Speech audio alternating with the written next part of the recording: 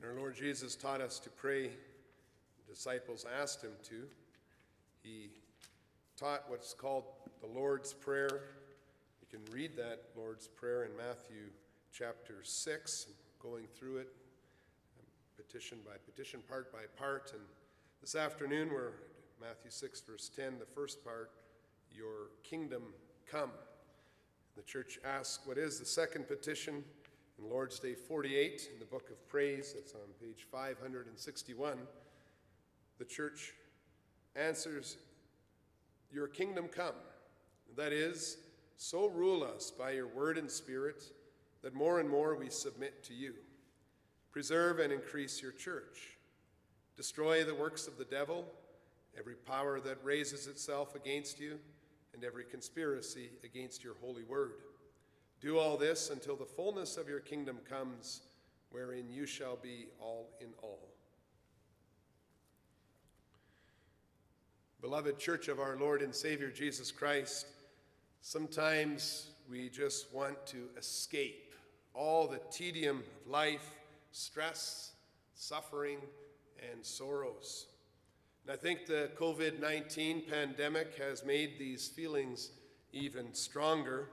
But I'm pretty sure that even before COVID-19, we've had times when we were wishing for a life without disappointments, without criticism, without responsibility, and where we could just relax, kind of like we do on vacation. And often when we pray for Jesus to come back, we fall into this escape type thinking.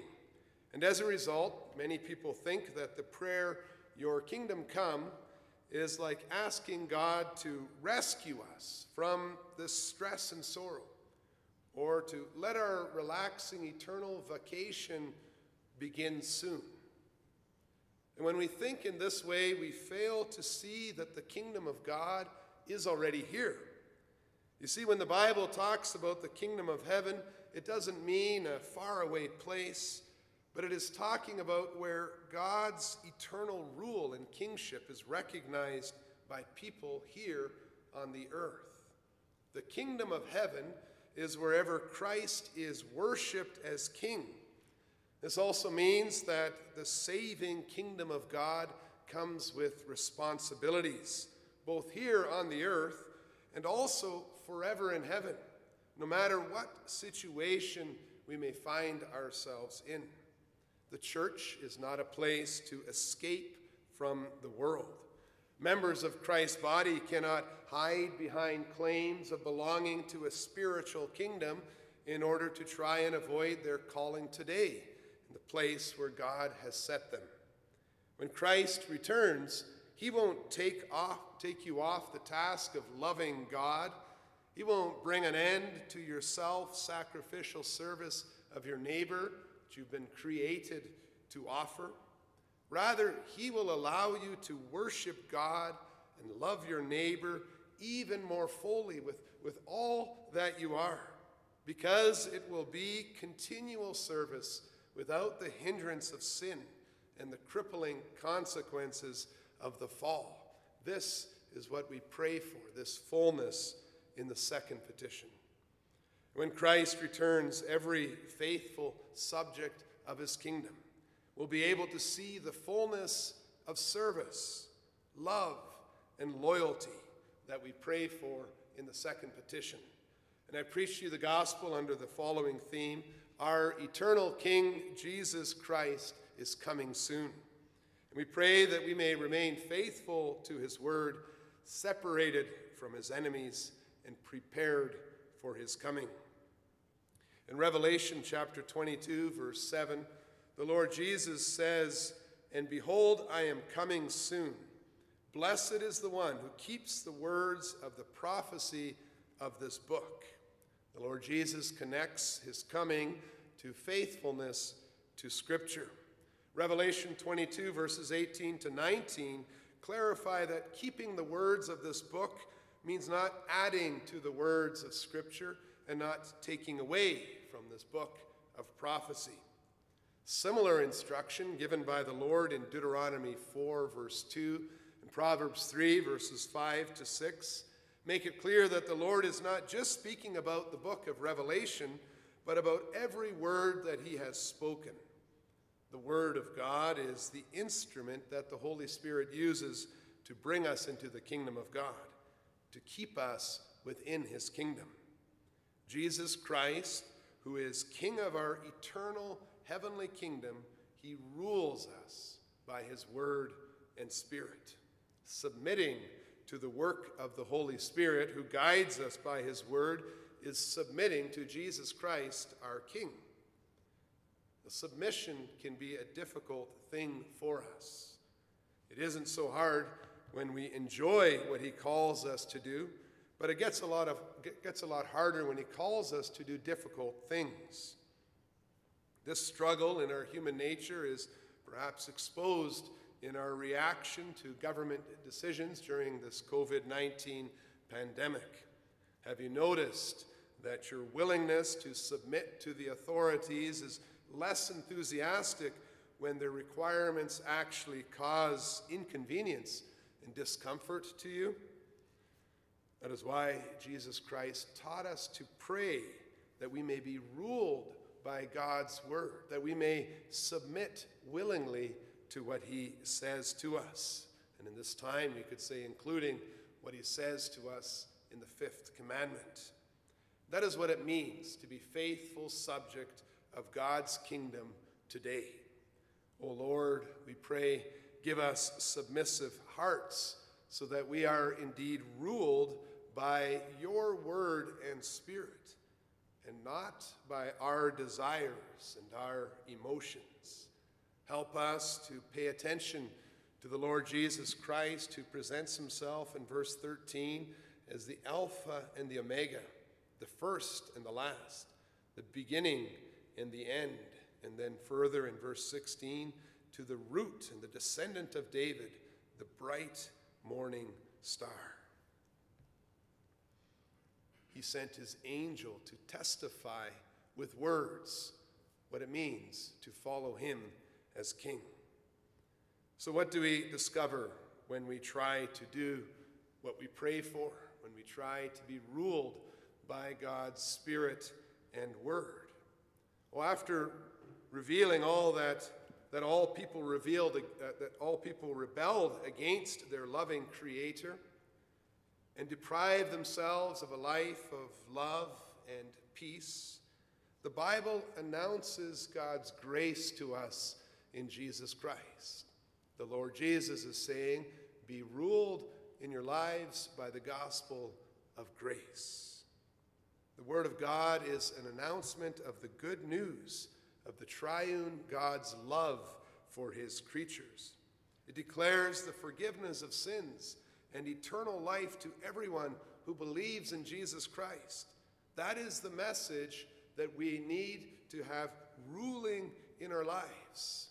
And so when we pray the second petition, we are praying that we may believe the declaration of the gospel of God's love with so much confidence and certainty that it affects the way that we think and the way that we talk and the way that we work and the way that we play. When we pray that God's kingdom may advance in our own hearts, we are praying for such certainty and joy in the victory of Christ our King that it shines out from us as we think of this day of prayer for the coronavirus. Because of the coronavirus, it's that prayer that God's grace may shine out in our lives, that we may be ruled by his Spirit and by his word. In Revelation 22, verse 9, the angel speaking to John made it clear that those who worship God are distinguished from other people because they are servants who recognize the lordship of Christ, and then it says, and who keep the words of this book. They are ruled by God's Spirit and word.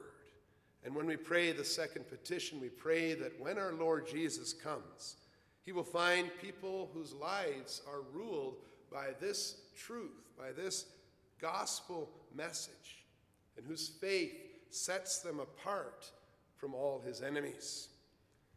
We see that in our second point. We pray that we may be separated from Christ's enemies.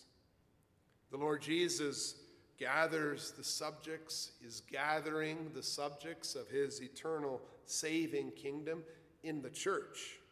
The church is the assembly of believers who have been washed clean of all their sins by the blood of Jesus Christ because they believe and trust in him. The church is the body of Christ in which God dwells by his Holy Spirit. And everyone who believes in God and has the Holy Spirit will voluntarily join themselves to God's congregation, to his church. When Christ's kingdom grows, so does the church. And this means that our prayer for the coming of the kingdom is closely related to our prayer for the church. And again, we see how this calls us to responsibilities today. We're not just praying for an escape in the future, but also for the church today. The church and the kingdom of God are very closely related, but they are not identical.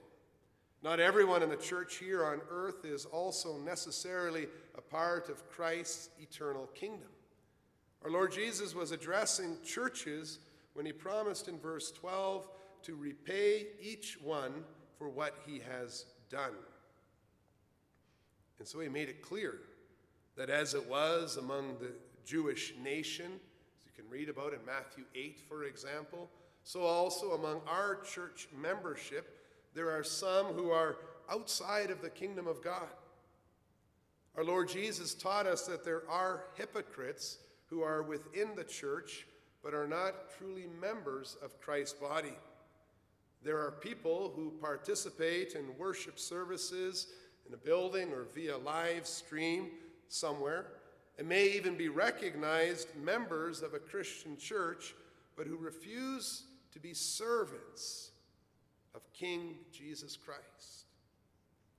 And in the second petition, we pray that we may be sincere servants, separated and preserved from such wolves among the sheep, as Paul refers to them in Acts chapter 20, or those blots and blemishes in the church that entice unsteady souls, as we read about in 2 Peter chapter 2.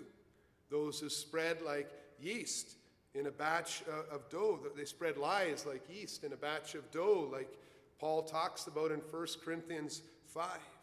We pray that we may not be those, but that we may be separated from such enemies of Christ's body and his church.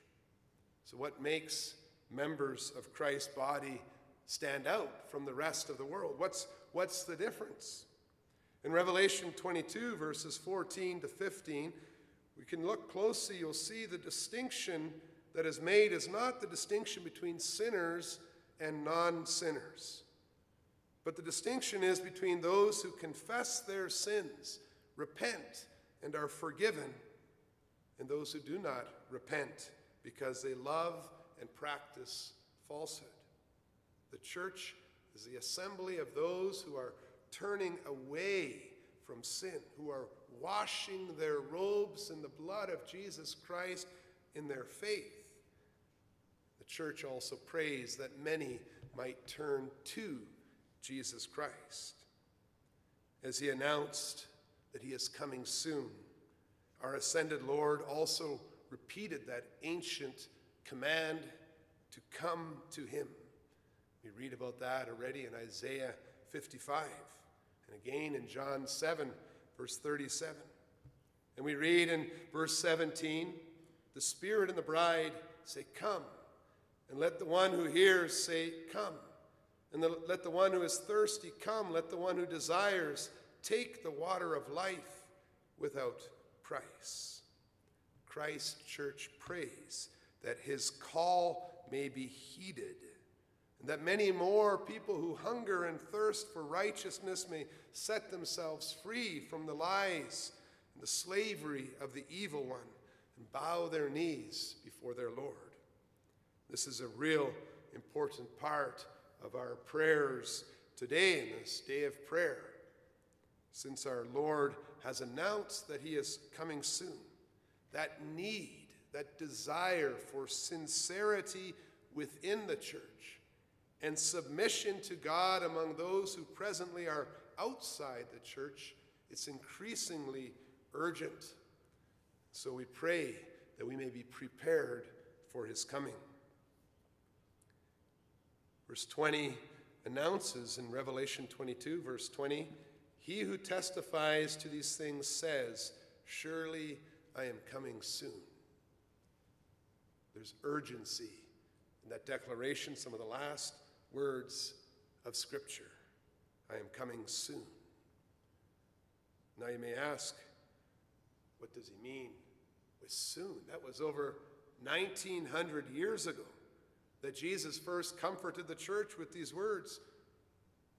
And although we know that for the Lord a day is like 1,000 years, we also know that God is not trying to deceive us when he uses the word soon in Revelation 22, verse 20, or in other promises of the Lord's coming. He uses words like near, at the door, almost here, and approaching.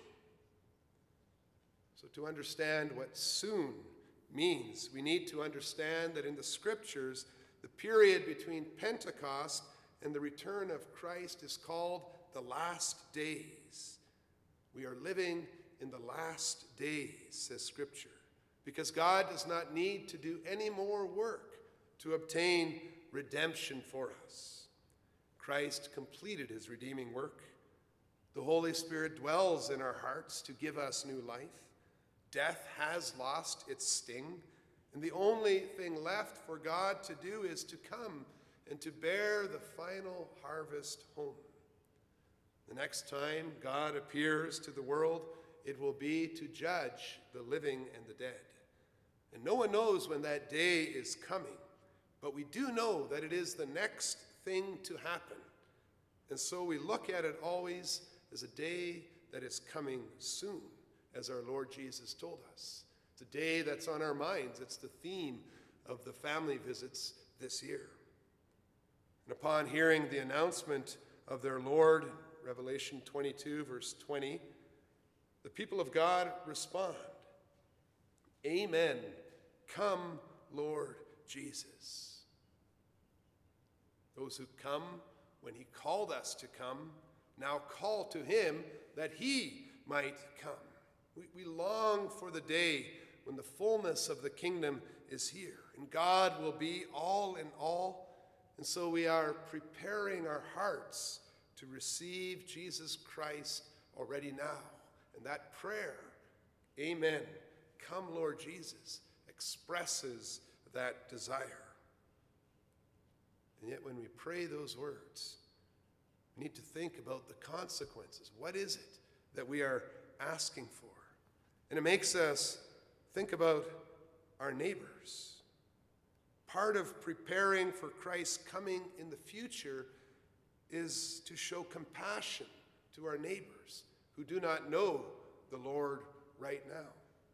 When we pray, "Come, Lord Jesus," we think of them. We think of the consequences for the unbelieving neighbors and family members. What would happen to them if Jesus did come as we prayed today? What if I were to go to your neighbor's house? What if I were to tell your neighbor that you, as a neighbor, are praying for Jesus Christ to come back? And what if I explained to your neighbor that with this prayer, you were expressing the desire for the day when only those who serve the Lord would inhabit the earth? What would your neighbor think? Would your neighbors be able to tell me that they know that you are praying for this, but they also know that you as an individual don't want them to suffer eternal condemnation? Would they be able to say that they have heard the call of Christ to come to him for salvation and life in these urgent times, these last days? when we pray that God's kingdom may come. And we ask the Lord, like we confess it in our public documents, we ask the Lord, destroy the works of the devil, every power that raises itself against you, and every conspiracy against your holy word. That's what we pray. That's what we confess. When we confess that, we see that it brings a great responsibility toward those who are raising themselves up against the Lord. And we see how this prayer, if it is a sincere desire, will have consequences for those around us. Do you see how important it is for us to repeat Christ's promise to come to him, so that when he comes, we may all be ready to receive him? The Lord, we read in 2 Peter 3, verse 9, the Lord is patient, not wishing that any should perish, but that all should reach repentance. But his patience is not a time for us to stand idly by while others are in such a dangerous position. And how are you preparing this world for Christ's coming? And as we think of the pandemic, as our minds and our thoughts and our prayers are on what the Lord is doing in the world today, the question becomes even more urgent. Are we making use of this present pandemic or these present climate change fears or those who are so fearful of the end of the world? Are we asking our neighbors questions about the reasons they might have for their fears, their expectations after death? Are we sharing Christ's call to come to him so that we do not need to be destroyed? Do you pray regularly for your neighbors, for the conversion of those who do not believe in Jesus Christ? Do you love your neighbor enough to do this? And as we pray for the coming of the kingdom, we realize that we are asking the Lord to use us in service in the advance of his kingdom, which is advancing today. We pray that we may be faithful soldiers in the battle against sin and its consequences, rather than cowards who try to escape down into our underground war bunker where we know that we will be safe as we wait to be rescued from this tiresome and hostile world. We pray, your kingdom come. We pray that we may be useful servants who show love to their neighbor, but even more importantly, who truly love God and desire to see his glory. By giving us the second petition, teaching us to pray these things, the Lord Jesus teaches us to long for the day when the most holy God receives all the honor and the glory that is due his name, when every creature in heaven and earth are bowing before him as king. And we pray this because we love our triune God. We don't want Christ to come back because it will be like a holiday for us, but we want him to return so that our Holy Father may receive pure, unending, and wholehearted praise from his grateful serving subjects. We desire this of ourselves. We desire this of our neighbors. We desire this for the glory of God. We pray for Jesus to come because we love God. We want to see him worshiped as completely as possible. The beautiful promises in Revelation 21 and 22, the picture that is given is a picture of a time when all sin and all the consequences of the fall are no longer hindering the worship of God alone, not even the distractions of angels, as John encountered. Everyone before the throne, worshiping, using hearts and hands and heads to actively serve God and serve their neighbor. This is the picture that we pray for. Come, Lord Jesus. O Father in heaven, may the worship of your name increase among the population of the world today until that day when Jesus returns. And it is the only way to live life that will be known in all God's creation.